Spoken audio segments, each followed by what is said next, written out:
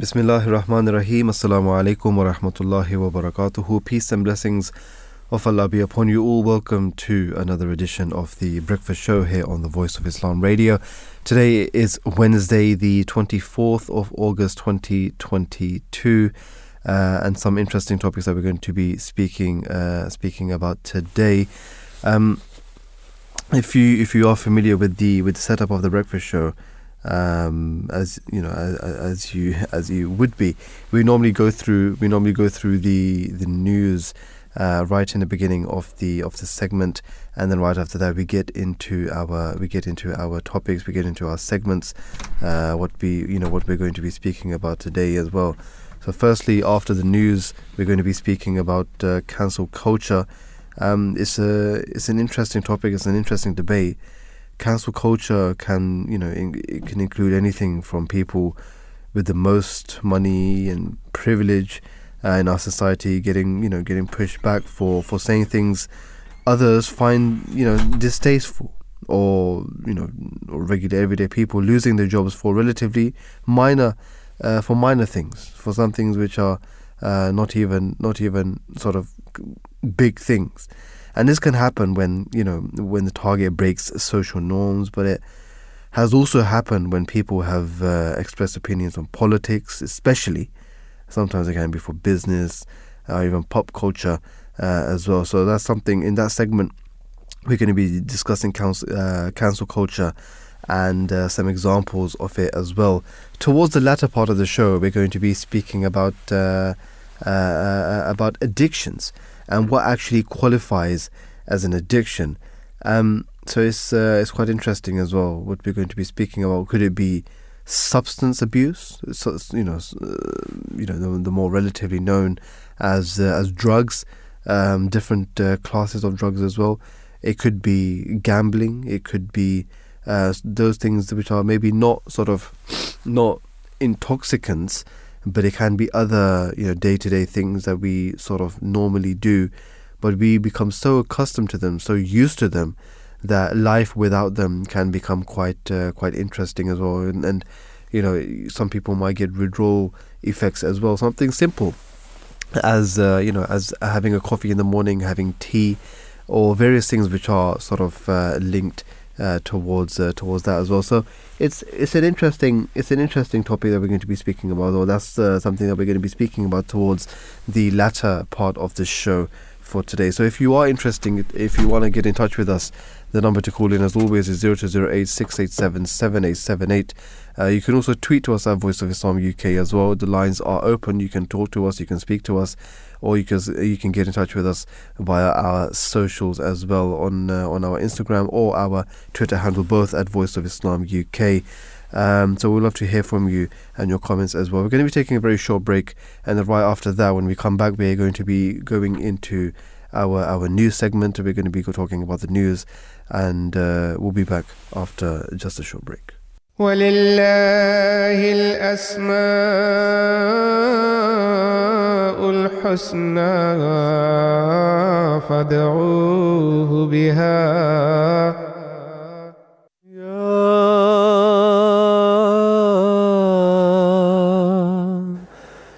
Al-Bari. Al-Bari is a word that emulates the whole of the creation of the universe. Allah calls himself Al-Bari, the originator, the maker, the evolver, on 3 occasions in the Holy Quran. He is the one who creates from out of nothing. He is not merely the first cause, he is the creator, the maker, the fashioner. And it is he who exercises control over the universe at all times. Al-Bari creates with no model or similarity and evolves that which is in perfect proportion and harmony without any fault. God is the supreme being who exists independently of everything else. He is the sole creator of the universe, the maker of the heavens and the earth. No event occurs in the universe without God's knowledge and explicit consent. He is the ultimate source of every action and happening, animate or inanimate. God has not only created the galaxies and stars, but also the life forms of this earth. He is the nourisher and sustainer of all creation. He is their Lord. The holy attribute of Allah, Al-Bari, captures the creation of the whole of the universe, the quality of creating the universe out of nothingness and then perpetuating it into existence. This wonderful attribute aligns perfectly with the current scientific view about the creation of the universe from the Big Bang and its continuous expansion. Hazrat Khalifatul Masih IV, may Allah be pleased with him, shed light on this concept in his book Revelation, Rationality, Knowledge and Truth, detailing how the Holy Quran is the only divine scripture to speak about the continuous expansion of the universe.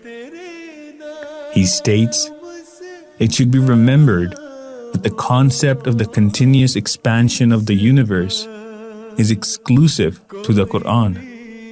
No other divine scriptures even remotely hint at it.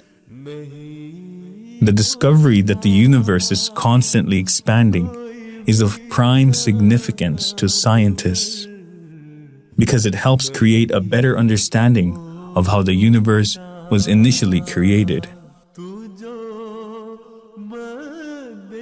It clearly explains the stage-by-stage process of creation in a manner which perfectly falls into step with the theory of the Big Bang.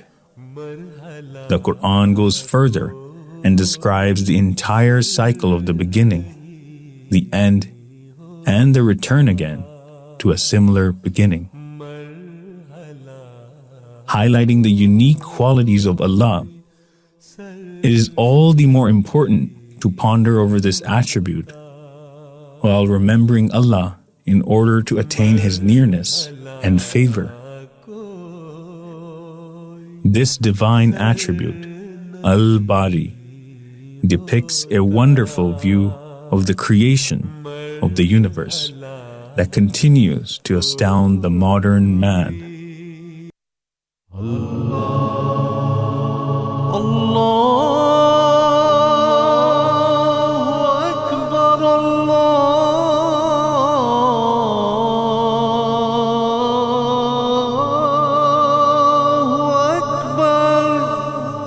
You're listening to the Voice of Islam Radio, broadcasting on DAB and via the internet 24 hours a day. Assalamu alaikum wa rahmatullahi wa barakatuhu. Peace and blessings of Allah be upon you all. Welcome back to the Breakfast Show here on the Voice of Islam Radio. In this part of the show, we're going to be speaking about some of the news topics, something which has been coming into the news quite recently as well. As we normally do, talk about the weather. The weather has gone a little bit significantly colder, isn't it? Because it's of the gone back to the usual, British weather that we're used to. I think it's still a little bit. It's still a little bit mild. It's still alright, yeah, but a little bit more it's going mild. back in that that direction Quickly, isn't it? Yeah, quickly. And that summer period that we loved and cherished, or some of us enjoyed, it's coming to a close. As soon as it's August, and mid-August, the end of August. We're at the end of August right now. The daylight hours, just every day just gets less and less and less. I mean, the mornings, gets a bit later, and then the nights start a bit early. And then next month, in September, it will just the daylight hours will be significally less as well. And then once it changes, it just changes, and then it just gets dark so quickly. Like November, December time, It's just like, you're just walking Hmm. and it's 4 p.m. and it's dark. Hmm. It's 4:30 p.m. It's dark. Literally. It's dark outside. Literally, and then you wonder, Yeah. where am I? Literally. Literally, Because you know literally. that we've spoken about this before as well, like on a few of our topics, like like the winter blues and stuff. When the winter weather, blues. seasonal defective disorder, something like that Yeah. as well. Seasonal, sad or something like that. When you get you basically you get get a bit sad, depressed. you get a bit depressed because there's no sunlight, there's no sun out. Yeah. And you just, because we are programmed to think, to work as if the day has ended once there's no sun out. Once there's no sun out. But it's 4:30, and obviously people tend to finish their work at like 6-7 o'clock, yeah. and they will still carry on working, and it's Yeah. dark outside. You get home, it's dark, and you just feel a bit down. Yeah. The thing is, it's not even dark; it's cold as well. it's cold. It's as when well, when it's cold as definitely. well, it's windy. If it's raining, it's just gloomy outside, and you just can't be bothered. You just, you're naturally, you just get a bit. I won't say depressed. I'll just say a bit under the weather. Yeah, literally. Literally. That's the right way to put it. Literally. That's the thing. But as it is the end of August, in the beginning of September, the academic year will begin for the youngsters, for the children, getting back into that school run as well. So yeah, definitely the summer vibe is drawing to a close. Don't want to burst any people's bubbles, and as towards the end of the summer holidays. Yeah. Children especially, they don't want that time to come, isn't it? They want to enjoy as much as they can, in the holiday period. Yeah. But then definitely it has to, it's coming anyway. So get used to it. There are some interesting things which are in the news quite recently as well. If we just speak about something which is happening in Pakistan, actually, we were just speaking about this like a couple of days ago as well. Yeah. That there's a lot of rural areas in Pakistan, especially in the south. Yeah. And they because of the heavy rain, it's flooded. And I've seen some pictures and seen some videos as well, and literally where people used to just sit down and relax, and just the main street, even people's houses, they've just been washed away because of the flood as well. In the last 2 months, almost 800 people have lost their lives as well. In Pakistan. In Pakistan, yeah, because of the floods. The sad thing is that this happens every year. Yeah. It happens every single year. As soon as there's a little bit more rain than normal, it's it becomes unbearable for them as well. There's no drainage system. The government isn't taking responsibility to build, like a dam system or a flood prevention system, anything like that. And there's no drainage system. Yeah. As well. Whatever there is, it's just next to gonna nothing. stay there. It's next to nothing. Yeah, literally. No, as in like when the water comes in, Yeah. it's just gonna stay there. Like it's not gonna. It's not actually gonna go somewhere. It's not gonna go anywhere. It's just gonna problem. destroy the houses and just stay there. That's the problem. The problem. And it's not just the flooding, which is It's in Afghanistan as well. Afghanistan as well. Yeah, but I was saying, it's not just the flooding which is the problem. When there's a flood, and that tends to sort of stay there, until the water gets dried up or it gets diverted somewhere else. Yeah. There's a chance of diseases coming about as well, and mosquitoes coming as well. And when those mosquitoes come, they obviously they're going to pick up the bacteria. They're going to infect people, and a lot of people, it's sad to say, but people actually die because of that as well. Yeah. Because of how unclean, how unhygienic it actually is, and then getting people first aid or medical care. Yeah. That's also a difficult process as well. Of course, if there's a whole flood, how are you supposed to get there? There's no sort of boat system which is over there as well, isn't it? Even inflatable boats, which people can use at all, speedboats, but still, it's something which is quite scarce in Pakistan, especially in those areas, Afghanistan as well. Yeah. So it's a big issue which happens as well. But it's not just developing countries as well. Sometimes you see over here as well. I was looking at some some pictures as well from a couple of days ago when it was raining quite heavily. Yeah. One of the motorways here in the UK, there was a little part where it was a little bit downhill and then uphill, and that downhill uphill bit, that was completely flooded on the motorway.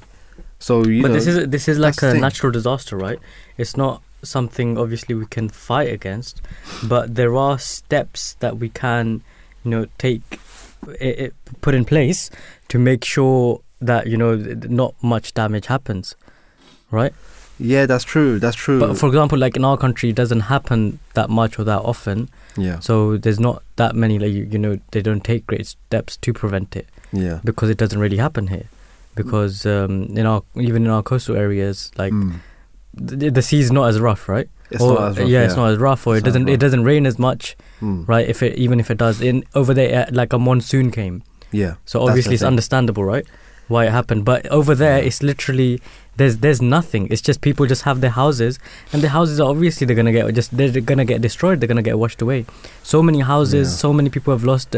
So many schools have been destroyed, and there's been a big rise in cholera cases as well. Yeah. Because of the contaminated water and the whole situation. People drinking, the contaminated water. Yeah, I mean that's the thing, isn't it? Once if you can't go outside, to the shop and buy proper food, or even clean water, what are you supposed to do, isn't it? That's the thing. That's the difficult situation. It says, the Guardian says millions of people have been affected by it. Yeah, I mean, I don't doubt that. I don't doubt that, because the whole of Sindh, which is in the south, Karachi, Sindh, all these southern areas, especially the rural areas, the farm areas, they are the ones that have been affected the most as well. Because obviously in the city there is something more that can be done to prevent it or not, or fight against it, tackle it. But in the rural areas, it's a very difficult situation. It's open fields, open farms. And it's not just people, it's animals as well. So, the cows or buffaloes, there tend to be buffaloes in Pakistan as well. They have been affected, quite a lot as well. So it's a knock-on effect as well. It's not just one thing which is affected. The whole sort of area has been affected as well. And it's a lot of different places also. So that's and because you mentioned the drainage system, the water just stays there. It doesn't go anywhere. It's like in some places it's still just there. That's the thing, isn't it? There's no way to divert sort of the water in a proper channel, or there's no way to actually channel it. Or there's no dam, as you mentioned. There's no dam system there as well. Even if there is, it's not that great. And you know how it is. And the government sort of doesn't. I mean, even if they do put investment into this, we see it happening every single year, and we don't really see that much development which is happening. So that's what it is. I mean, because of just talking about the UK, coming back to the UK as well, half of UK households face fuel poverty soon. This has been in the news as well, and Energy Boss warns about all of this as well, that Britons face a dramatic and catastrophic winter, and millions could be plunged into fuel poverty in January unless the government intervenes. The new energy price cap will be announced on Friday, with experts on Cornwall Insight predicting that the cap will hit £3,576 in October. So it's all of these gas bills, electricity bills, energy bills. We've been hearing about it, for the past week, for the past weeks, for the past month or so, that the winter is going to be a very difficult situation, a very difficult time for a lot of Britons. So that's something which the government definitely needs to look into as well. I was checking the actual fuel prices, petrol, diesel as well. That's actually significantly gone quite less as well. Petrol, I saw Some places 171, some places 170, some places 168 and 169 as well for petrol. No, but that's petrol's going down because like it's kind of settled in now, and they've when it was expensive because they said it was because of the war and stuff, but now it's just calming down a little bit. So they had purchased so much an expensive price. Now I think they've gotten rid of it, majority of it, and now they're getting new stock, which is at a better rate basically per barrel. Yeah, they've made like new deals and stuff. Yeah, but at least that's gone down, isn't it? What did you mention? Sorry, what did you mention about the price cap? It's gonna. The experts, they actually say that it's gonna go up. The cap will actually hit £3,576 in October. So that's in 2 months. And it's bank and consultancies are projecting that the cap will be lifted above 5,000 by April. Next year, April. Yeah. Wow. So that's that's a 2,000 nearly, £2,000 nearly just on energy bills. Yeah. So you can imagine about this as well. And the thing is, people who are working on minimum wage, what are they supposed to do? Isn't it? It's peak.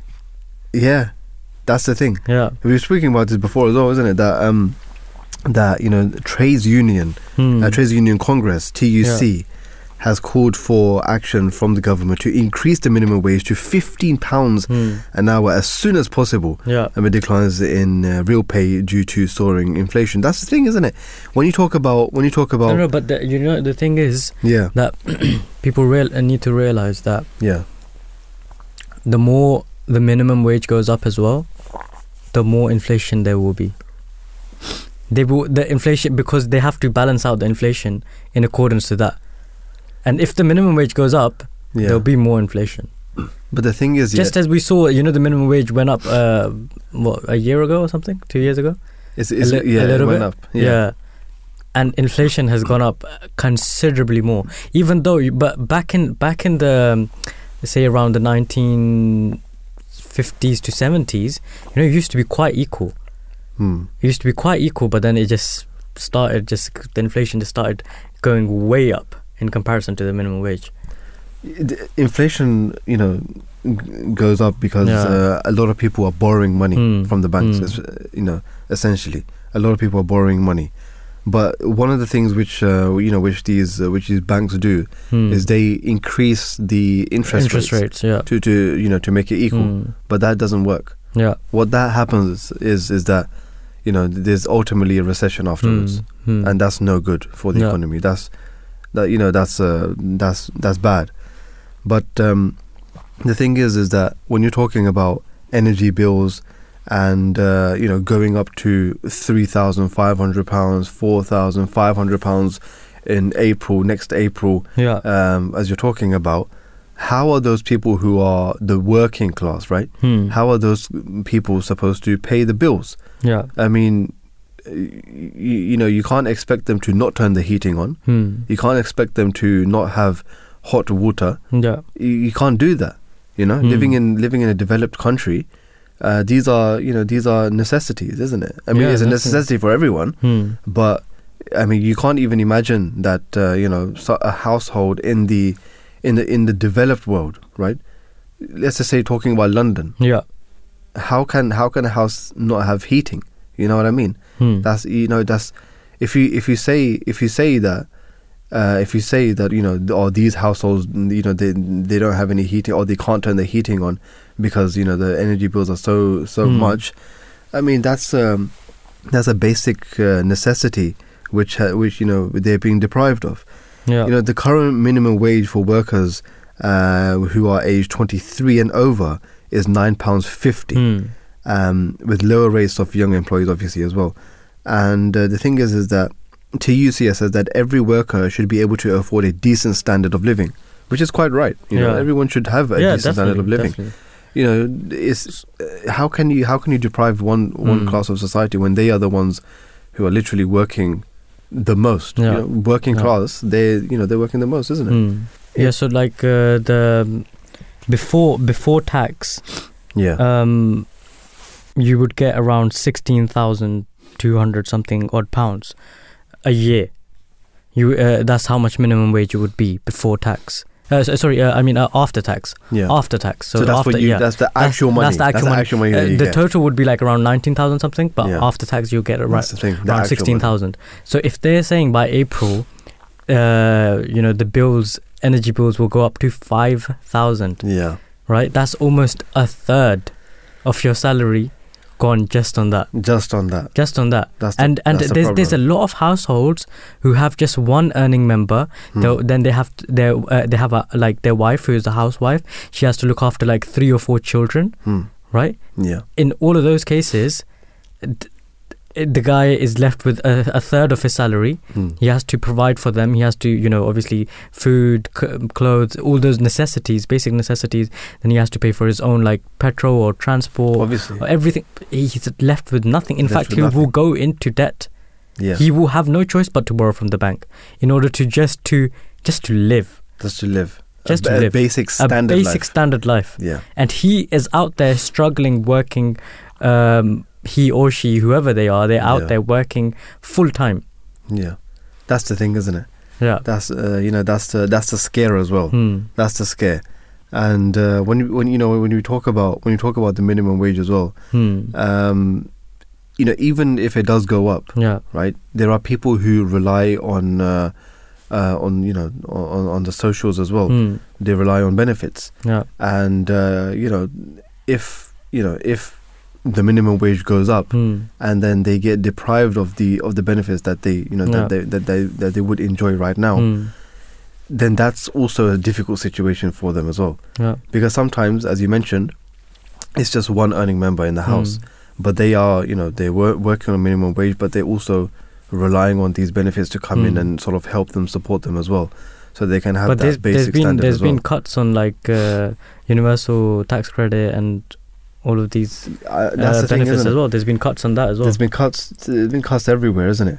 So once during the COVID period was the government did good because they increased the universal credit and all of this as well. So that was good as well. But then now it's gone back to normal. But there has been ups and downs in regards to this as well. But what I'm trying to say is that those people who actually rely on these things, they genuinely need these funds to come in and help them, support them. If they get deprived of that just because the minimum wage has gone up by £4, or whatever, then that's also a difficult situation but for them as well. you have to think about it, that if you put up £4 for every single person, ends up being billions. That's right. That's true. But the question then goes to where does the money get spent anyway? Then it's also about budgeting. Then it's about where does the money get spent into. You're cutting down on the NHS, on these roadworks that we see every day. literally. I'm not saying they're not necessary, but they take so long and they're grueling and yeah, I know. It's sometimes temporary traffic lights is just a bit of a hassle. Sometimes you go past these these, and they're there for weeks. Weeks. Weeks. The one in the one. Yeah, the one in Merton. On our way to work. On our way to work. Yeah, it's been there for like a month. I think if longer. Not more. If not more. I think longer. No, they're doing patch. The road is long, but they do patches. So they do one patch, then they'll move up the road. They'll do another patch to move up the road. But all they're doing, I think they're just repaving, right? Or they're changing the pipes as well? No. I think they're just changing the pipes. They're just changing I don't the even pipes. think they're changing the actual road. Oh, I don't even think they have to repave it. They can't put the broken. Obviously, no. But only that bit. Only the pipe. that Yeah, bit. of course. So but the thing, what I was gonna say. I mean, we're going off on a little bit of a tangent, but sometimes you see roadworks going on. Yeah. I mean, the signs are there, the temporary traffic lights are there, but then you go past and you see no one working there. Yeah. No one working there. I mean, why can't you just get people who are just working there 24/7? Yeah. Obviously not the same people, different people. The efficiency in countries such as China. Yeah. and I believe in Japan as well. Japan. They'll build, if like a bridge breaks or something, Yeah. the next day there'll be a new bridge, a new hospital, a new school next to it, literally built in one day. Yeah. The efficiency over there is just, it's crazy. And you know what's one other good thing about Japan as well? I mean, there's a lot of good things, Yeah. but you know, sometimes it's good to actually look at other countries and the way they run as well. You know, we see a lot of strikes Yeah. on the tube, on Yeah, the yeah. buses, all of that, right? And that is so fine. I agree that they that they need to get more funding. I agree with that. Yeah. But hundreds and thousands of people are being affected by that. What they do in Japan is that, say the bus driver or on the train, right? If they're on strike, they will still do their shift, Yeah. but they just won't take the money from the customers. So people get to their place on time, but they won't. They will refuse to take money from them. So if you go on the bus, Okay. you know how you have to tap on the bus. They'll reject that. They'll say no, don't tap on the bus. So the company gets affected, isn't it? The company does get affected, but like the here, Yeah. you're not coming in on work because you're working on a salary, right? Yeah. Because that you're not gonna get paid. Like if you just don't come in, you're not gonna get paid, Yeah. right? But that's different over there. Then that's a different system. It's a different. Yeah. The company is getting affected, but here, then what's the point of you coming in as well? So the people don't get affected. Then you're not getting paid, and you're coming in. Yeah. But but you will get paid, isn't it? You will get paid to come in, obviously. No, you won't. How? Why not? Because they won't get paid. Why would they get paid? If the company's not getting paid, how would they get paid? I'm not sure about how it's run like that, isn't it? But what I'm trying to say is that at least the people who are using those, using the public transport, at least those hundreds and thousands of people, at least they're getting to their work on time, isn't it? And if they must be getting paid, that's why they're doing it. They won't be doing it for free. You know what I mean? Yeah. They won't be driving the bus for free or driving the train or whatever. But some interesting news topics. We're going to be taking a short break, and right after that, we'll get into our first segment. So join us after a very short break.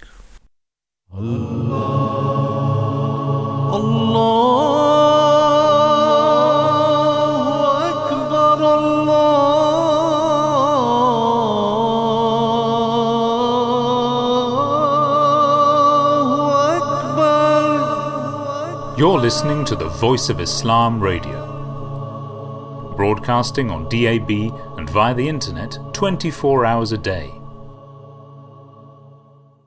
The Promised Messiah, peace be upon him, founder of the Ahmadiyya Muslim community in Islam, states, "As no garden can flourish without water, no faith can be considered life without good deeds.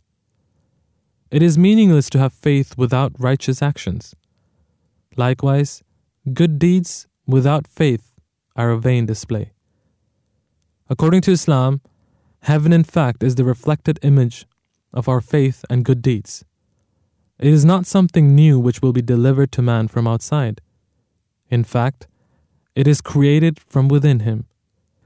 Each man's heaven is born out of his own faith and good deeds, which he begins to experience and enjoy in this very life." The Promised Messiah, peace be on him, founder of the Ahmadiyya Muslim community in Islam, states, "God Almighty has divided His wonderful universe into 3 categories.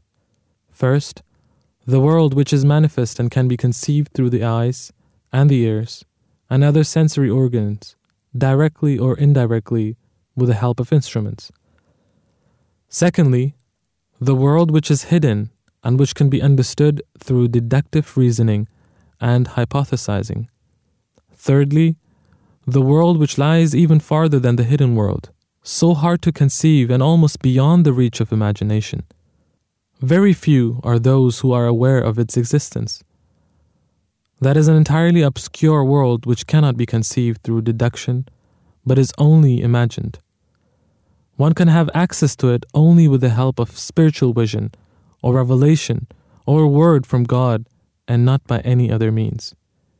As is evident from the unchanging will of God, manifested in nature, one can safely deduce that as God has provided man with the apparatus to understand the first 2 categories of his creation mentioned above.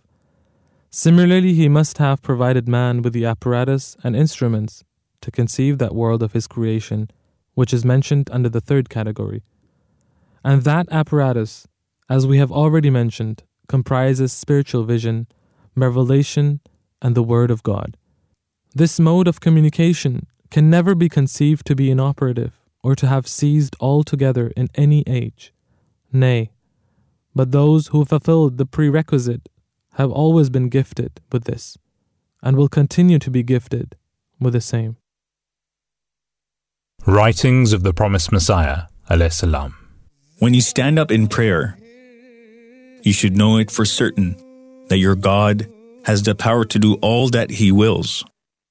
Then your prayer will be accepted, and you will behold the wonders of God's power that we have beheld. Our testimony is based on seeing and is not a mere tale. How should the supplication of a person be accepted? And how should he have the courage to pray at the time of great difficulties, when according to him, he is opposed by the law of nature, unless he believes that God has power over everything? You should not be like that. Your God is one who has suspended numberless stars without any support, and who has created heaven and earth from nothing. And would you think so ill of Him as to imagine that your objective is beyond His power? Such thinking will frustrate you. Our God possesses numberless wonders, but only those observe them who become wholly His with certainty and fidelity. He does not disclose His powers to those who do not believe in His powers and are not faithful to Him. Assalamu alaikum wa rahmatullahi wa barakatuhu. Peace and blessings of Allah be upon you all. Welcome back to the Breakfast Show here on the Voice of Islam Radio. As I mentioned before the break, that we are going to be speaking about cancel culture, and as we spoke or we gave a little introduction to that in the beginning, cancel culture can include anything from people with the most money and privilege in our society getting pushed back for saying things others find disgraceful, or to regular everyday people losing their jobs for relatively minor things as well. But as cancelling became more widely used on social media, it has grown into a way to call on others to reject a person or that sort of individual's business as well. And this can happen when the target breaks social norms, but it has also happened when people have expressed opinions about, it could be about anything, could be about mainly about politics, could be about business or pop culture, anything else, anything which has a strong following, you can say as well. And in this segment, that's something that we're going to be speaking about as well, giving some examples for that as well. Now, there are some news articles that we actually got some information from as well as from the BBC. According to when it was first being used among young people on the internet, sort of talking about cancel culture, cancelling was a way to say, I'm done with you. That's it, I'm done. But as cancelling became more widely used on social media, it has grown into a way to call on others to reject a person or business as well. And this can happen when the target breaks social norms, as we just spoken about as well.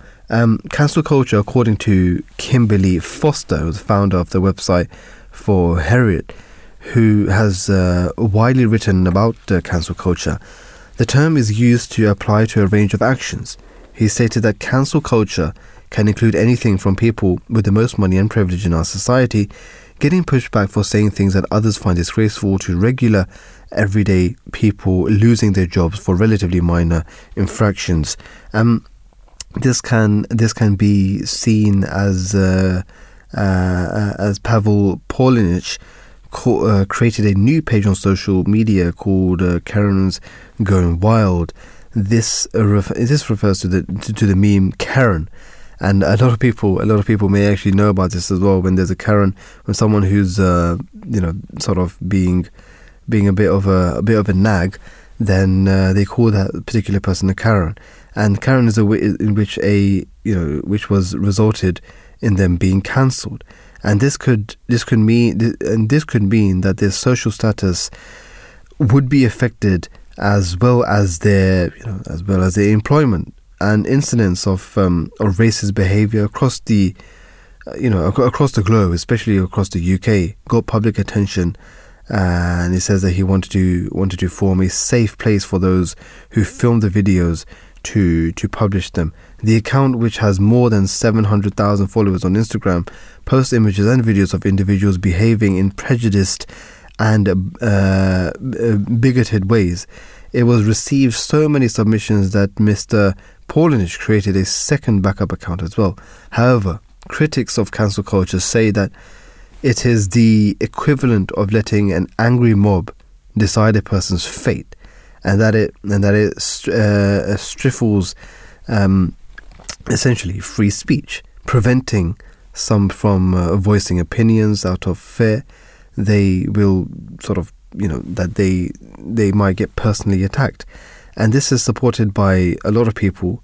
In fact, Denise Graziano, who's the chief executive for marketing from Graziano Associates, right or not, people have such a propensity to make a statement or make a comment without knowing all the facts, and that is something which we hear about as well.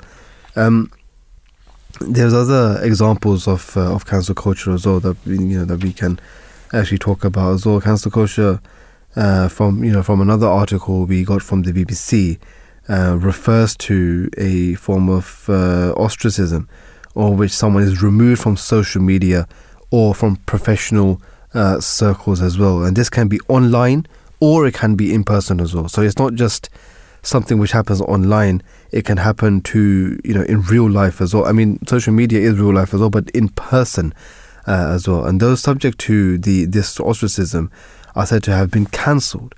And the expression cancel culture has mostly negative connotations, and is used in debates on free speech and censorship as well. There are several consequences of being cancelled, such as the loss of friends, acquaintances, dismissed from employment opportunities, as I just spoke about as well. And this can also include the denial of a platform from which to share their, which they can actually open up and share their views as well. An example being the former U.S. President Donald Trump, when Twitter permanently banned his account from the site. Twitter chief executive validated this decision by tweeting, "Having to take these actions fragment the public conversation. They divide us. And says the president, I feel, is dangerous. The power an individual or corporation has over a part of a global public conversation."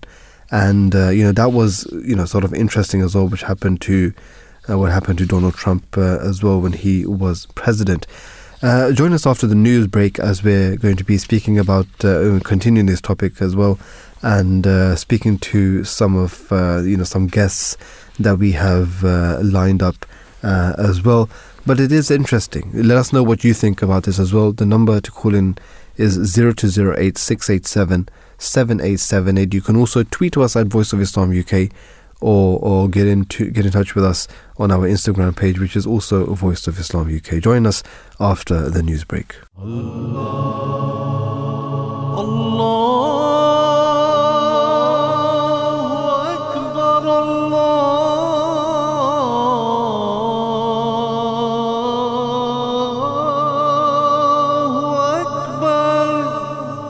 You're listening to the Voice of Islam Radio, broadcasting on DAB and via the internet 24 hours a day.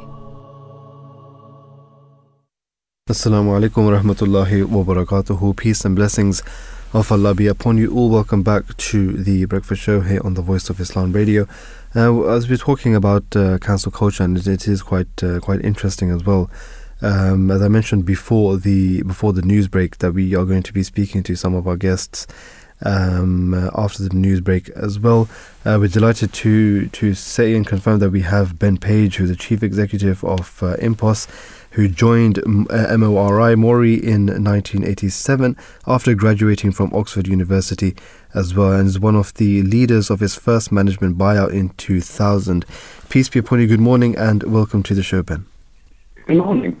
Thank you so much for joining us this morning and also speaking to us. To begin with, could you briefly explain to our listeners what the term cancel culture actually means? We spoke a little bit about this as well, but if you can get your sort of take on this. Well, I mean, I think the definition would be when there's somebody you are thinking of having speaking on a subject, and then very simply you cancel them. What has been alleged by some people, more on the right of politics than on the left, but from both sides, is that people who hold views that are unacceptable are now no longer allowed to speak, particularly in academic situations, but in general. But the word cancel, of course, implies stopping somebody, asking somebody to speak, and then after complaints or protests, removing that invitation. And you see this a lot in the area of trans rights, for example, right around transsexuals.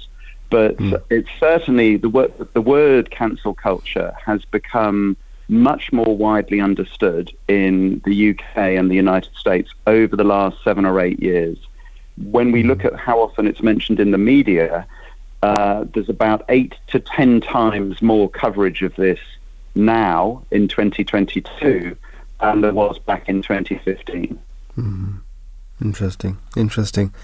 So when you talk about cancel culture, specifically towards an individual, or it could be towards an organization as well, what are some of the effects of that? Do they just get cancelled out, or they, just like we mentioned before that Donald Trump, when he was president, his sort of Twitter account got blocked?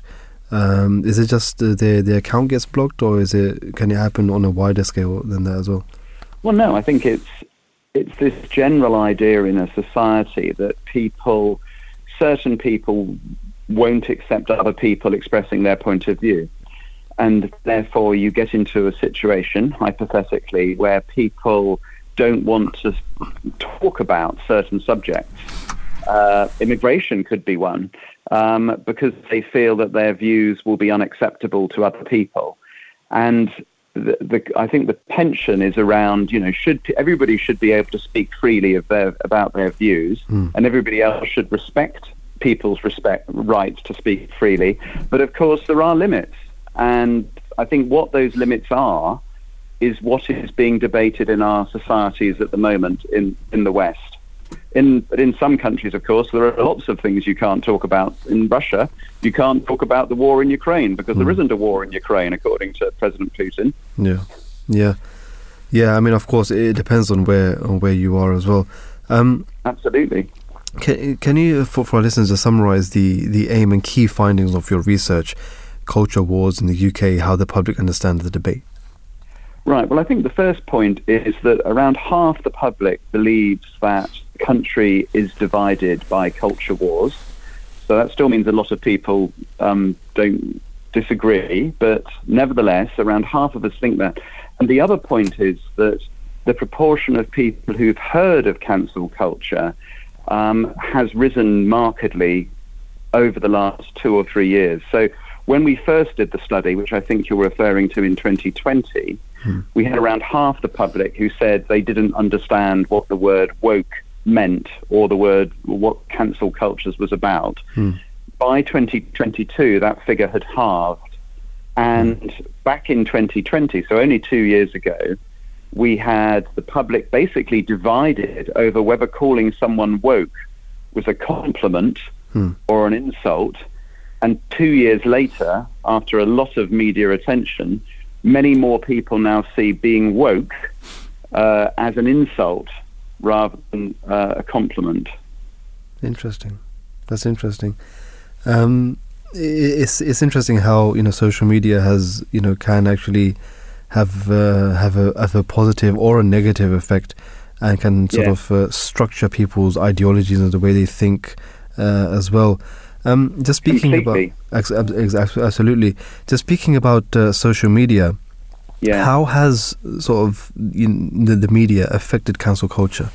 No, absolutely. And I think what's clear is that the media and social media, and in a sense, it's quite hard to separate social media from the media these days, because when you go on Twitter or Facebook, a lot of it, of course, is the media. For most people, is the media themselves anyway. And journalists, for example, love Twitter. They're all there chatting away all day. Yeah. So I think what's interesting is the public recognise this. So 3/4 of the public say the media make our country feel more divided than it really is.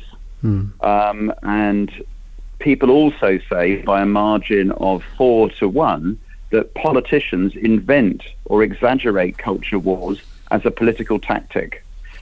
So they are real, because only 12% of people say that they're just on social media and not in real life. But we also recognise that actually it's the media themselves and politicians who are driving a lot of this, because they want attention. Part of their agendas or ideologies as well, something that they want to promote. Exactly. Of course, people have disagreements. I mean, that's what makes us human, isn't it? I mean, not everyone agrees on everything. And it's okay to disagree as well. But what are the alternatives then to cancel culture? Well, I suppose you just say anybody's allowed to say anything they like, without with no limits. And I think we do have laws about inciting hatred, telling, if you're going to say that people should physically attack somebody, that is the line that we have in this country. Some people in some religions would like stronger rules around, you shouldn't be able to say, I don't know, God doesn't exist or something, which in some countries again is illegal, but not in Britain. Yeah. But that is where we are. I think this will be continually debated, because the values of Britain are changing. The society is becoming much more diverse.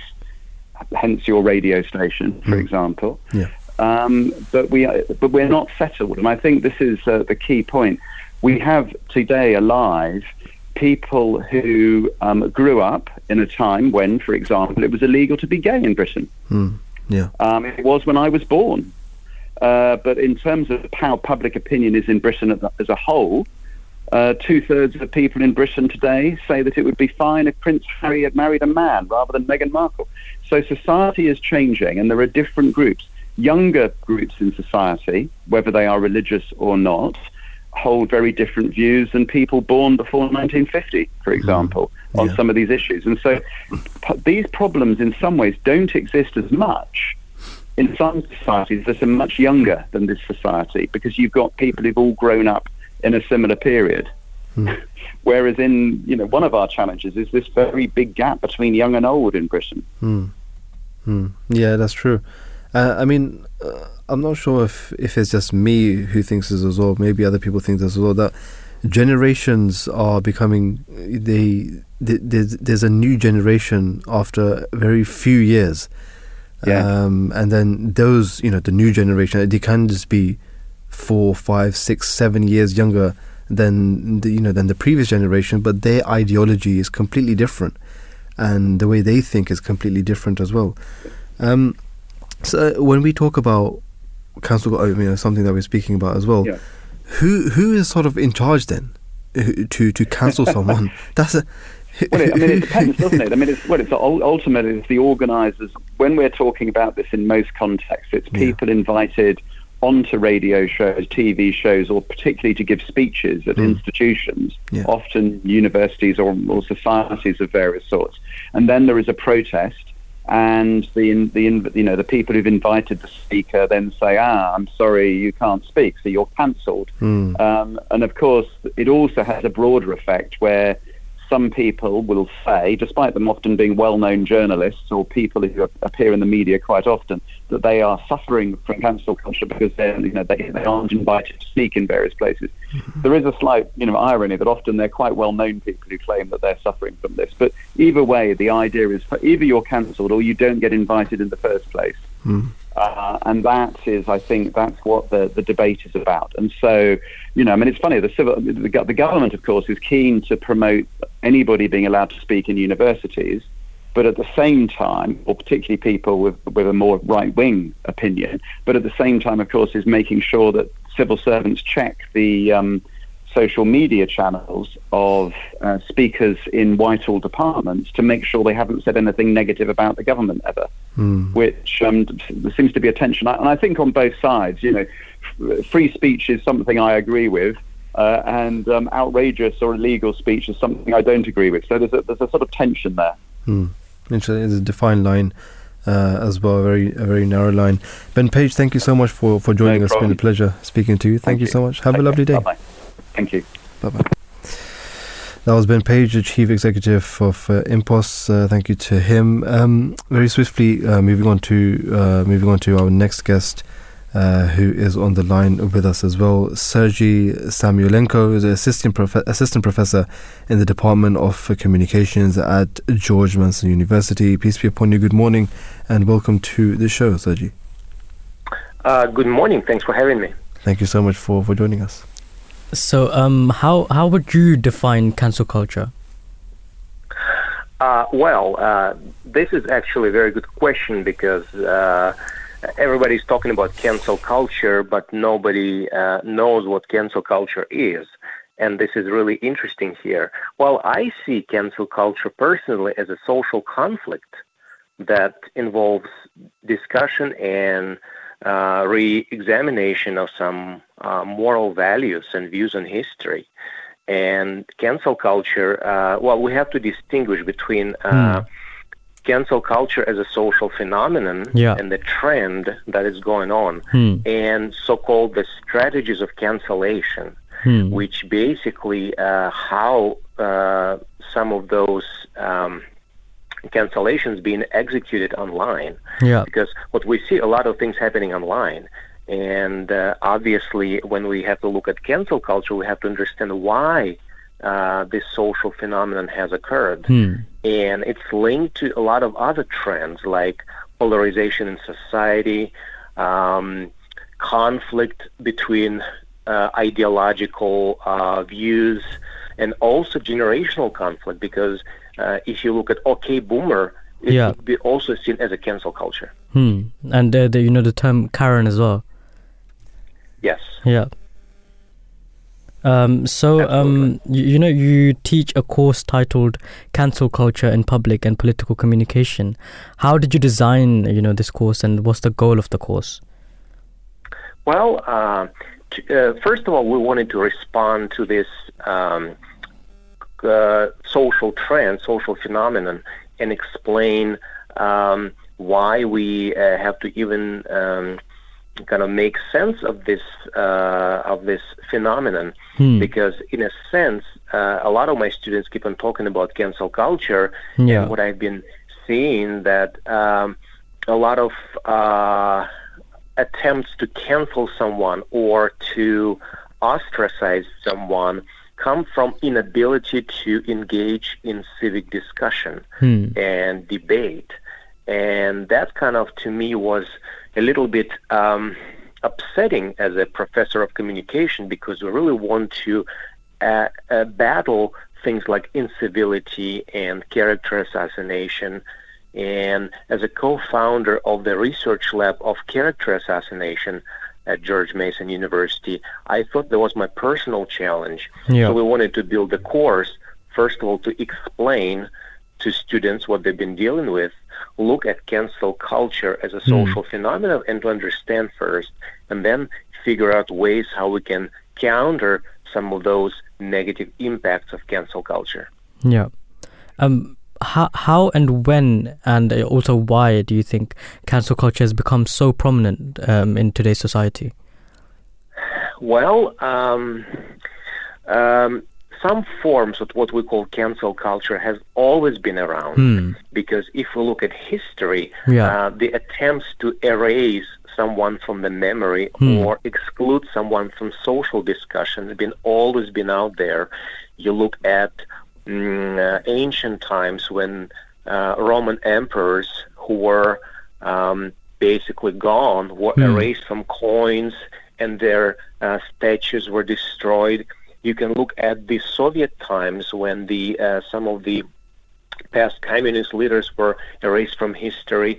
So basically this attempt, what we call narrative banishment, always been out there.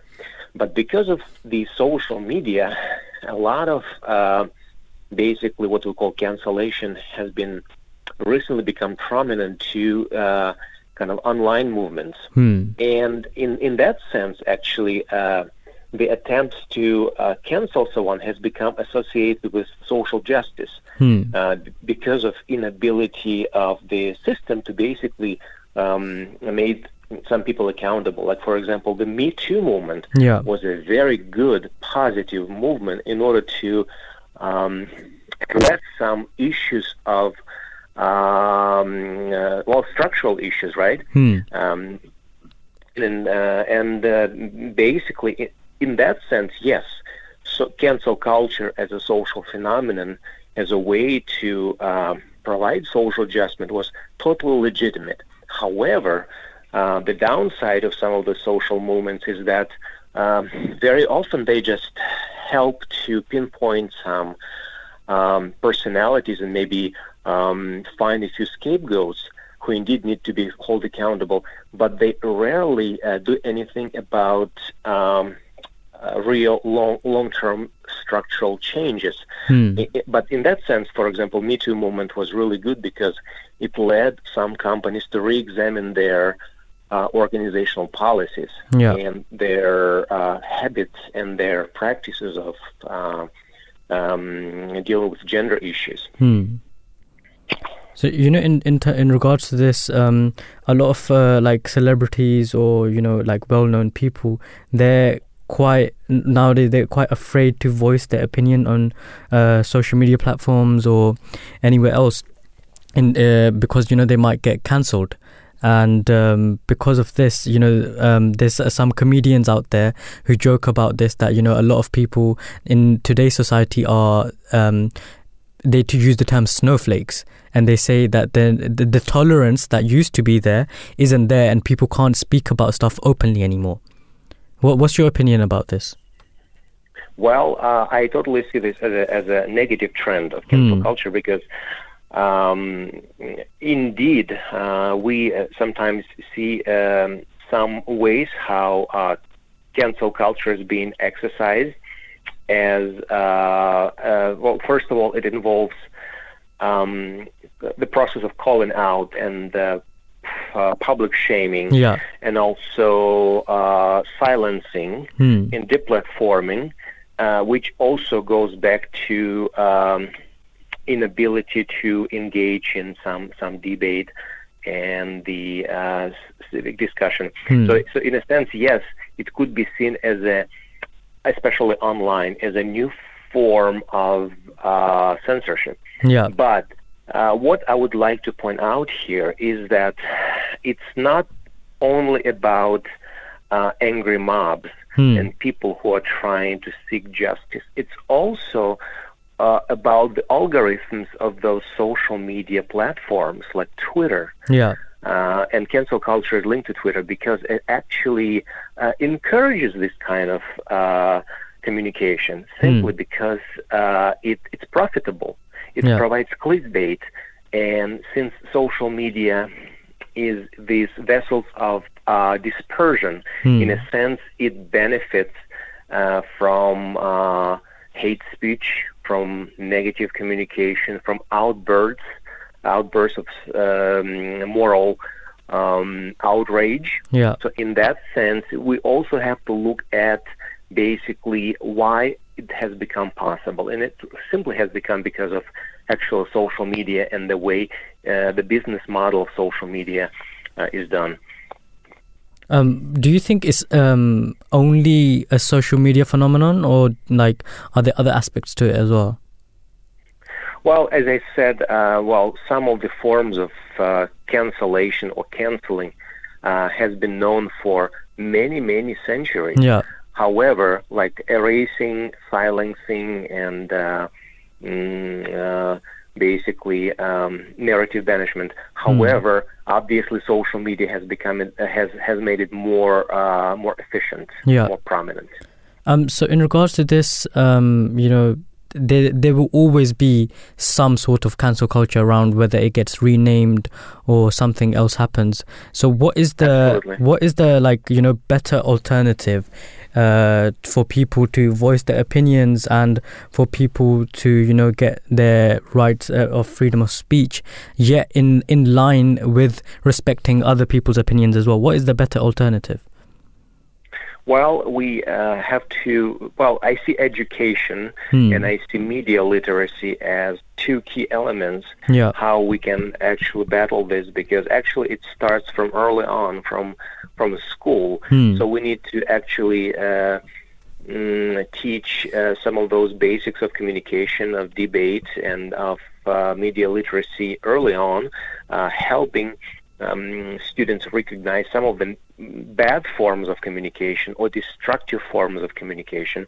And in fact, me and my team were working on the way how we can actually teach media literacy and media ecology in high schools, and recognize some of the vicious forms of ad hominem attacks. And I think by doing so, we will benefit future generations. Thank you so much, Sergey, for joining us this morning and shedding light upon this topic. Would love to have you again on some time. And for now, take care, goodbye, and have a good morning. Thank you so much for having me. Bye. Thank you. Bye. So that was Sergey Samoilenko, who's assistant professor in the Department of Communication at the George Mason University. And he shared some really great information in regards to cancel culture and how we can tackle it, and what needs to be done in what needs to be put in place for it to be, because it's not something that it will always be around, but it's not something that's the correct form of how things should be done. And rightly so, he said that there needs to be a proper education in place for children from the beginning, so that STEM isn't inbuilt with them from the beginning. Instead, they go on the right path. Absolutely, education is key as well. We have an audio clip that we want to play for our listeners as well, of His Holiness speaking about talking about in the address at the Humanity First conference. He discusses the importance of empathy and understanding towards others in today's day and age as well, something which is very vital for this day and age. Let's listen to that right now. The Holy Quran has instructed Muslims to help and aid those who are vulnerable or in need, irrespective of their caste, creed, or color. Furthermore, there are countless traditions and sayings of the Holy Prophet ﷺ that illustrate how he spent his entire life serving mankind and striving to inculcate the same spirit of sympathy for others within his followers. Certainly, the Holy Prophet ﷺ was an everlasting source of mercy for mankind, and through his blessed words and deeds, he shone an illuminating and everlasting light upon the magnificent teachings of Islam, and demonstrated that serving mankind is an inherited and truly fundamental part of our faith. For example, Islam instructs us to protect and support orphans, to help those who are traveling, to provide for the needy and underprivileged, and to care for those who are suffering from ill health. Also, Islam teaches that one's neighbors have great rights upon them. Muslims have been taught that they must treat their neighbors with grace and compassion, and be ever ready to help them in their times of need and grief. In one well-known tradition, the Holy Prophet ﷺ said that the angel Jibreel had so strongly emphasized fulfilling the rights of one's neighbors and treating them with love and sympathy that he came to think that perhaps they may be included amongst a Muslim's rightful heirs. Furthermore, the definition of a neighbor in Islam is extremely vast and far-reaching. It not only includes people who live nearby, but also includes people who live much further afield. A person's travel companions, work colleagues, subordinates, and many others besides. In reality, the scope of one's neighbors in Islam is so vast that all members of society can be considered our neighbor. And so, striving to help all members of humanity to overcome their pain and anguish is the religious duty of an Ahmadi Muslim. That was His Holiness, the worldwide head of the Ahmadiyya Muslim community, the fifth caliph of the promised Messiah, upon whom be peace, Hazrat Mirza Masroor Ahmad, may Allah be his helper, telling us that we need to have this sympathy towards mankind as well, towards humans as well. When we talk about cancel culture, our previous guest spoke about this as well, our first guest, sometimes saying something which is against a particular religion is illegal in different countries, and that's where the blasphemy laws actually come in. But if we talk about, if we actually speak about specifically about Islam, and talk about the blasphemy laws, in Islam, there's no such blasphemy law. I mean, there's no punishment. There's no punishment for blasphemy. If you say something against God, God will basically take care God will take care of it. Whether He wants to punish you in this world or in the next world, that's up to Him. No man or no sort of justice system has the right to sort of say, or punish that person for being blasphemous against that God. matter is left to God to deal with. Exactly. But definitely, when it comes to freedom of speech, that's a whole different topic. But because it's linked to this, there should be freedom of speech, but also there should be a sort of you should look at the other person's feelings as well. You can't just say anything about someone's someone's loved one. So why would you say something about what gives you the right to say something about someone's religion as well? I mean, it's just not a nice thing to say. People should have the decency, and the moral values should be at such a standard where we don't hurt each other, by our words, especially as well. And this is where education comes in, as we spoke about before as well. So education is definitely key when it comes to this as well. We're going to be taking a short break, and right after that we'll be getting into our next segment, which is about intoxications. What actually is an intoxicant, and what are different ways in which we can get away from this as well. We'll speak about this right after a short break. A new station, the Voice of Islam, with live discussions, religion and culture. Understand the true teachings of Islam with the Voice of Islam. Persecuted for your beliefs, jailed for your faith, and exiled from your homeland, but you refuse to turn to bitterness or vengeance. Instead, His Holiness has emerged as a leader of wisdom and compassion, a champion of nonviolence among nations. No society can truly succeed unless it guarantees the rights of all of its peoples, including religious minorities. Whether they're Ahmadiyya, Muslims in Pakistan, or Baha'i in Iran, or Coptic Christians in Egypt. I would like very much to confirm my support for the work that His Holiness and the Ahmadiyya Muslim community are doing, particularly in London. Even I didn't know when I was elected, then my name even will be proposed. The election is the same as the Pope is elected, but without smoke.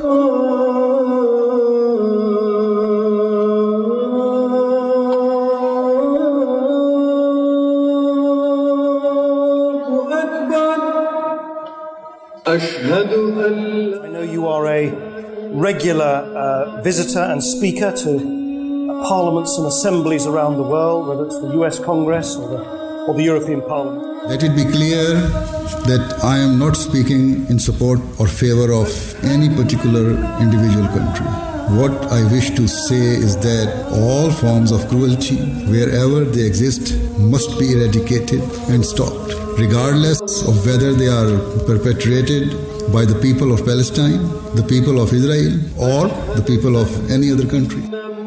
In this we are allied with His Holiness, a courageous champion of religious freedom and of peace. I'm very glad that the movement yours will do something to correct this image.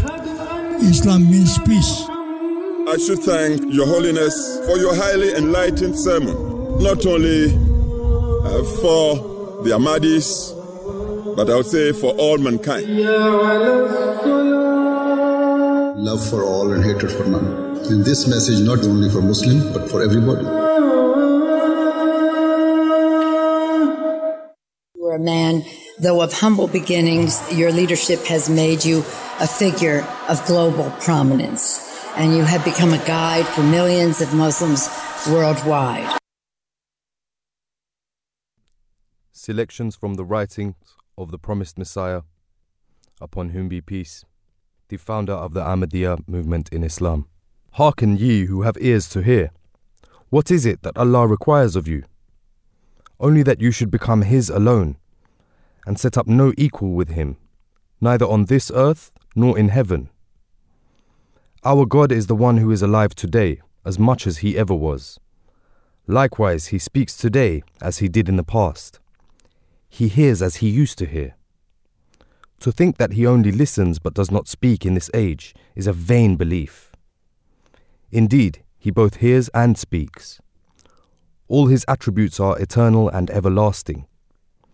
None of His attributes were ever suspended, nor will they ever be. He is the same unique being who has no associate. He has neither son nor wife. And He is the same eternal being who is peerless, and there is none like unto Him. There is no one similar to Him in His attributes. None of His powers ever wane. He is near, yet far. Distant, yet close. He is the highest of the high. Yet it cannot be said that there is anyone below Him farther than He. He is in heaven, but it cannot be said that He is not on earth. He combines in Himself all the most perfect attributes and manifests the virtues which are truly worthy of praise. He is the fountainhead of all excellence. He is the all-powerful. Everything good originates from Him, and to Him all things return. All possessions belong to Him. In Him all excellences combine. He is free from blemish, without weakness. He is unique in His right to be worshipped by all who dwell on the earth or belong to heaven. Allah, Allahu Akbar, Allahu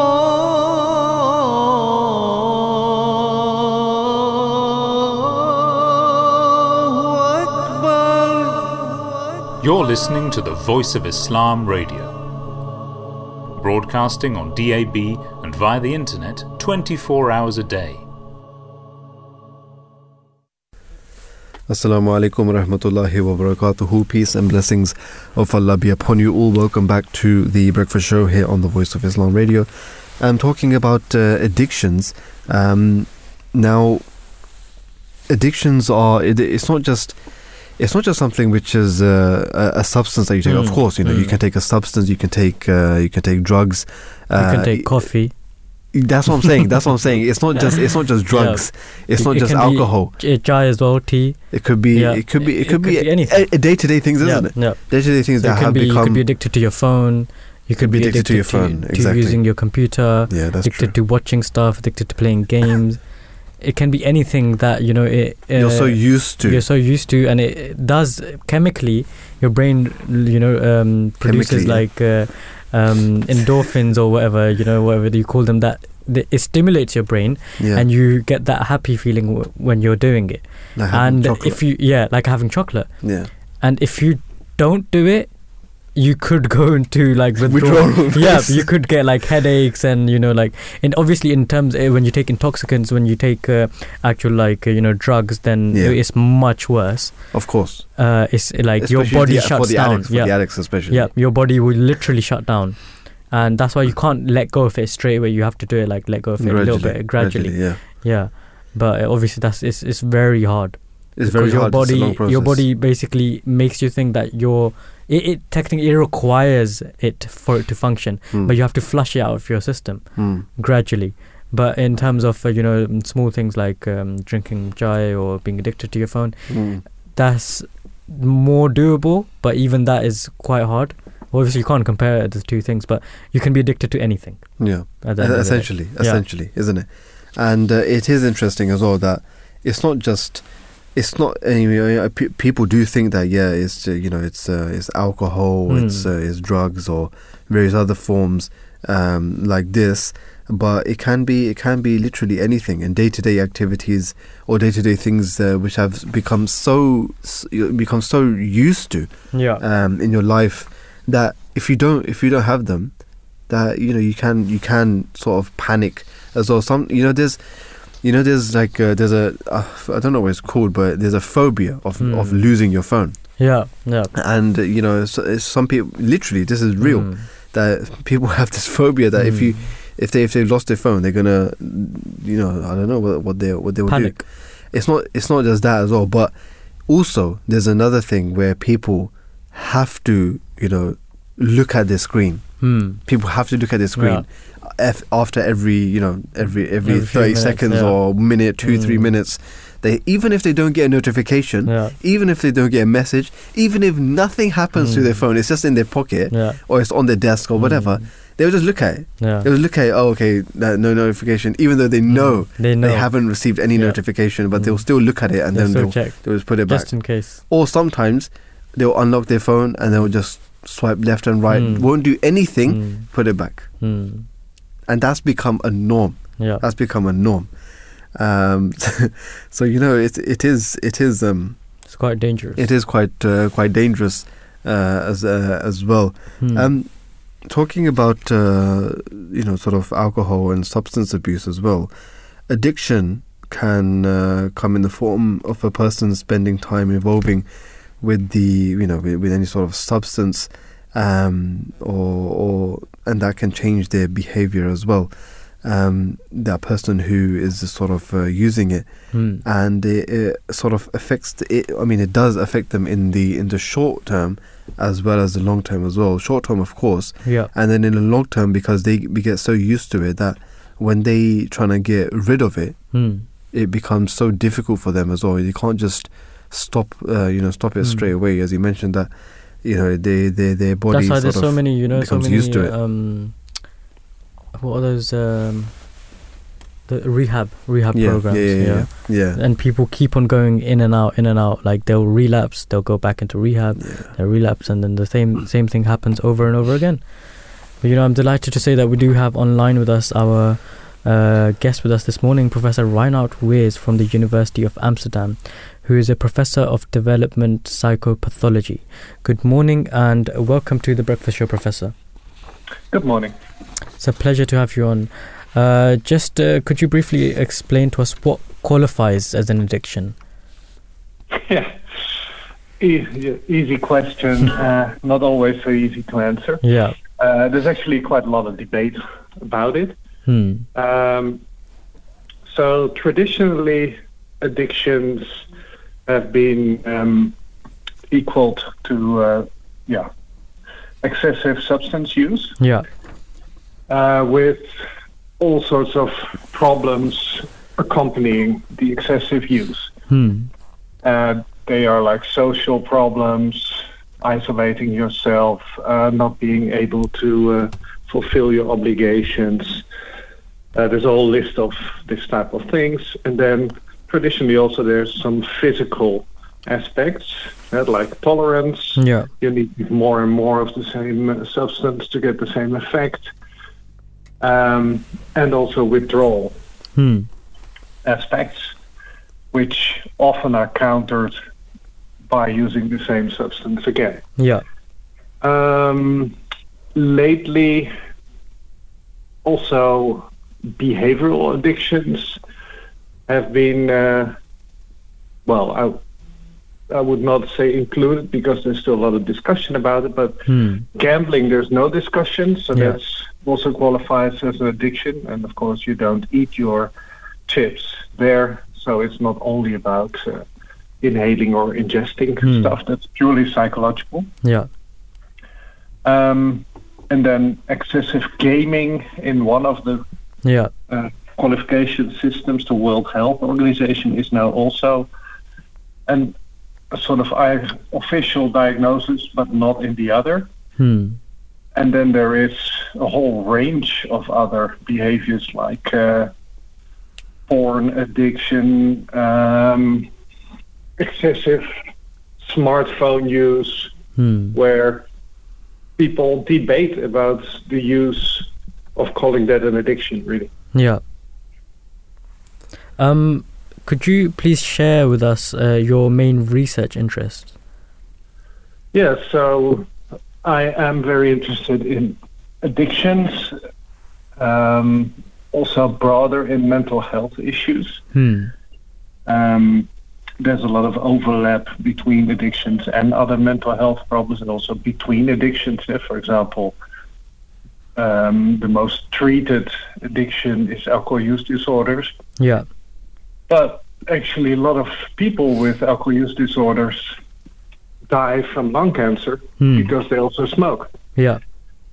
So one of the research questions is really, in the older days, people tended to leave the cigarette alone because then they would still have that if they get off the alcohol. But now most people think this might not be a good idea, actually, because it might also stimulate them get back to the alcohol. Because there is a thing called cross-sensitization, and of course it's very harmful for your health also. So what I've been interested is the cognitive and neurocognitive processes. So what changes in the brain and mind when people get addicted. So that's one thing. The other thing is, can we also, through targeted interventions, help people to change back again? Yeah. Or you could also look at it in a different way, to progress to, say, a different mental state by leaving the addiction behind them. So that's my own primary interest. Yeah. That I also lead, together with another professor, Claudie Boekting, the Center for Urban Mental Health in the University of Amsterdam. Yeah. And there we work with scientists from a lot of different areas. So from mathematics and modeling to social sciences, medicine, neurobiology. Yeah. And the idea is to kind of model interactions between different levels of description that affect urban mental health.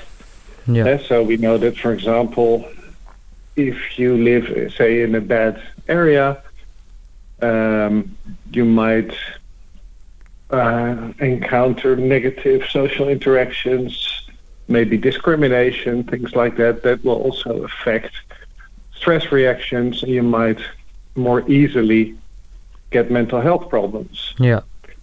And then if a lot of people in an area like that develop problems, so, which you could also describe as a more neurobiological level, then that will also again affect, say, the neighborhood. So you have all these kind of complex interactions. Yeah. That on the one hand we try to describe, and on the other hand we try to also intervene with. So it is from very theoretical to more practical. So we work together with the City of Amsterdam and with a lot of different organizations and trying to set up new interventions also. Yeah. Professor, would you say that genetics plays a role in addiction? Yeah, but there's no doubt about it. But it doesn't mean that this predisposes you to addiction. Yeah. So there's different ways you can estimate a genetic contribution or heritability. One rough way is basically comparing monozygotic and dizygotic twins. And then you see that if one of two monozygotic twins gets addicted to whatever, then the chance is higher that the other twin also gets addicted compared to when it's dizygotic twins. So that tells you that there is some genetic factor there. And you can estimate it, and it's roughly about half the estimate. However, if you look at those genes, there's some of them that relate to personality, which we know is also, well, between 40 and 50% heritable. So if you're very impulsive or a high on sensation seeker, this increases your chance that you develop substance use problems later on. Maybe also some of the behavioral addictions.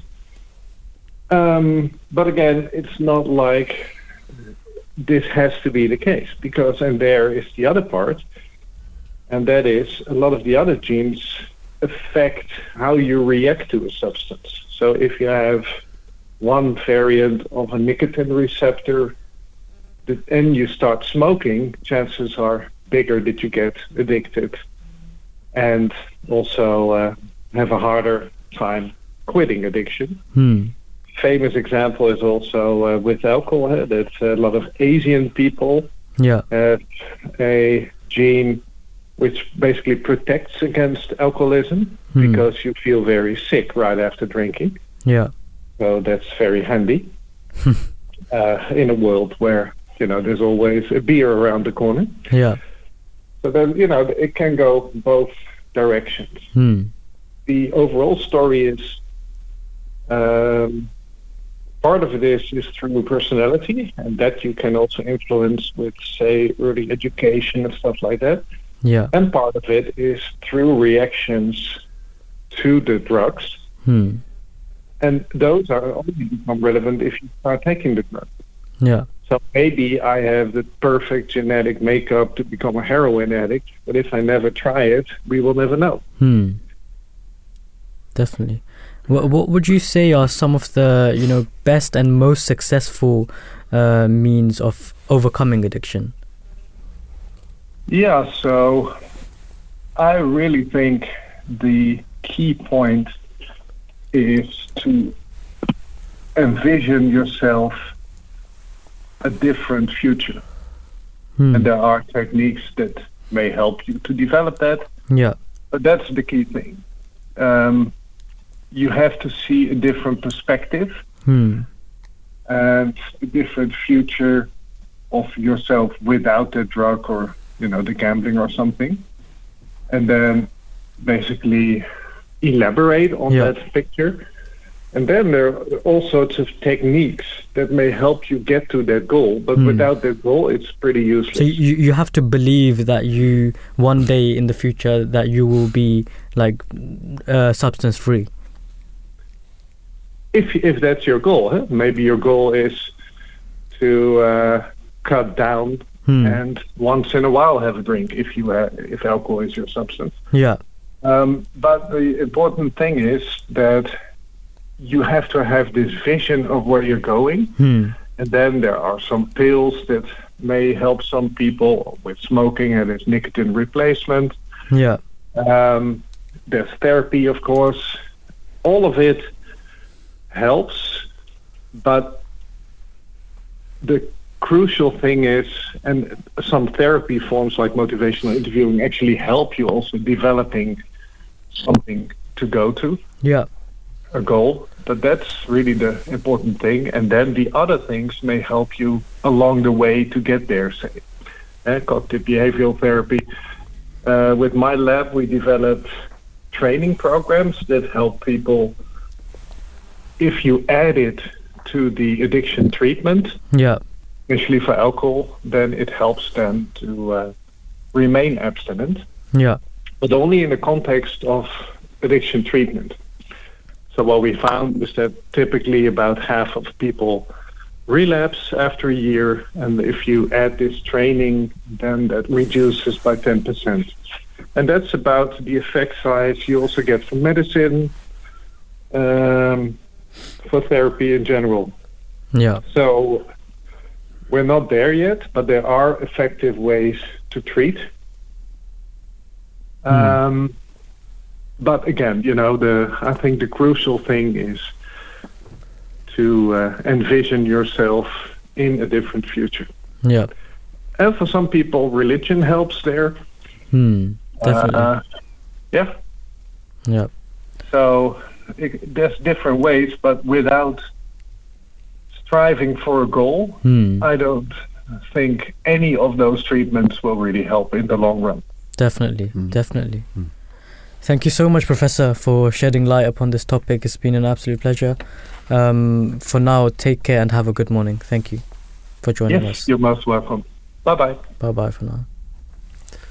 So that was Professor Reinout Weers from the University of Amsterdam, and he I never really thought about this in this sense. He put a new take on it, in my opinion anyway, that you have to envision yourself in the future, that you have to set a goal that you are willing to quit or you are willing to cut down. You have to have that in the future. You can't be half-hearted. Yeah. You can't be half-hearted. Without a plan in place, without a goal in place, you won't get anywhere. You won't get anywhere. Yeah. Definitely. Let's listen to another audio clip which speaks about this as well, which is quite interesting as well. Hazrat Mirza Tahir Ahmad, may Allah have mercy on him, discusses the same issue during a question and answer session when a doctor asked him why Islam forbids the drinking of alcohol. Well, I think you should have told me better than I should have told you. You belong to a society given up to drinking, and you should know the negative points of this free access to alcohol by society, which suffers from so many evils concomitant to this habit. If you study the analysis made by some police investigators into the reasons of crime, the root causes of crime, you'll be surprised to find that one single root cause which is predominantly prevalent is drinking. And it has its bad effects, sometimes so very obviously visible, sometimes it has invisible bad effects which somehow takes the peace away from the society. It leaves the society restless. In so many ways we can study the evil effects of alcohol. For instance, first of all, the wastage of money involved is huge. Once I was surprised to discover that the money spent on drinking of alcohol, all sorts, in one day in Britain, if diverted to the then dying Sudan of hunger, would be sufficient to maintain their food requirements for 1 year. I was astounded. This habit of drowning oneself in alcohol has resulted in the new generation of drug addiction. You see, this is human psyche. You want things for certain kicks and for creating an artificial atmosphere around you which can lift you from the hard realities of life which are not so pleasing. So one means of forgetfulness, self-forgetfulness, is sometimes no longer effective. There are other means which gradually creep into your daily experiences and which make you forgetful of the world around, but also give the added illusion that you are flying high in the celestial spaces and enjoying this lifted sense of lightness and hovering around the space. This is what the drugs do generally. So the drug addiction results in daily crimes of mugging, of housebreaking, the youth which has got addicted, they must somehow fulfill the craving for these things. And the whole society becomes restless, unsafe. That was the fourth caliph of the Ahmadi Muslim community, Hazrat Mirza Tahir Ahmad. May Allah be pleased with him, have mercy on him. That's that's our show for today. I'd just like to briefly mention. You know how the professor even mentioned is that for us, especially, culture, religion yeah, really plays a big role in this. So, by the grace of Allah, Islam has given us such beautiful teachings as to how we can avoid this and how we can walk the right path, the path of Allah the Almighty. Of course, as explained to us by His Holiness as well, just now as well. Yeah. I mean, thank you for all of our guests who took time out and spoke to us today, and of course our producers and researchers. Today's show was produced by Adila Amber Ahmed and researched by Mehrish Dogar, Novera Khan, Marushala Ahmed as well, and of course Aqib in the tech studio. Until next time, Assalamu alaikum wa rahmatullahi wa barakatuhu.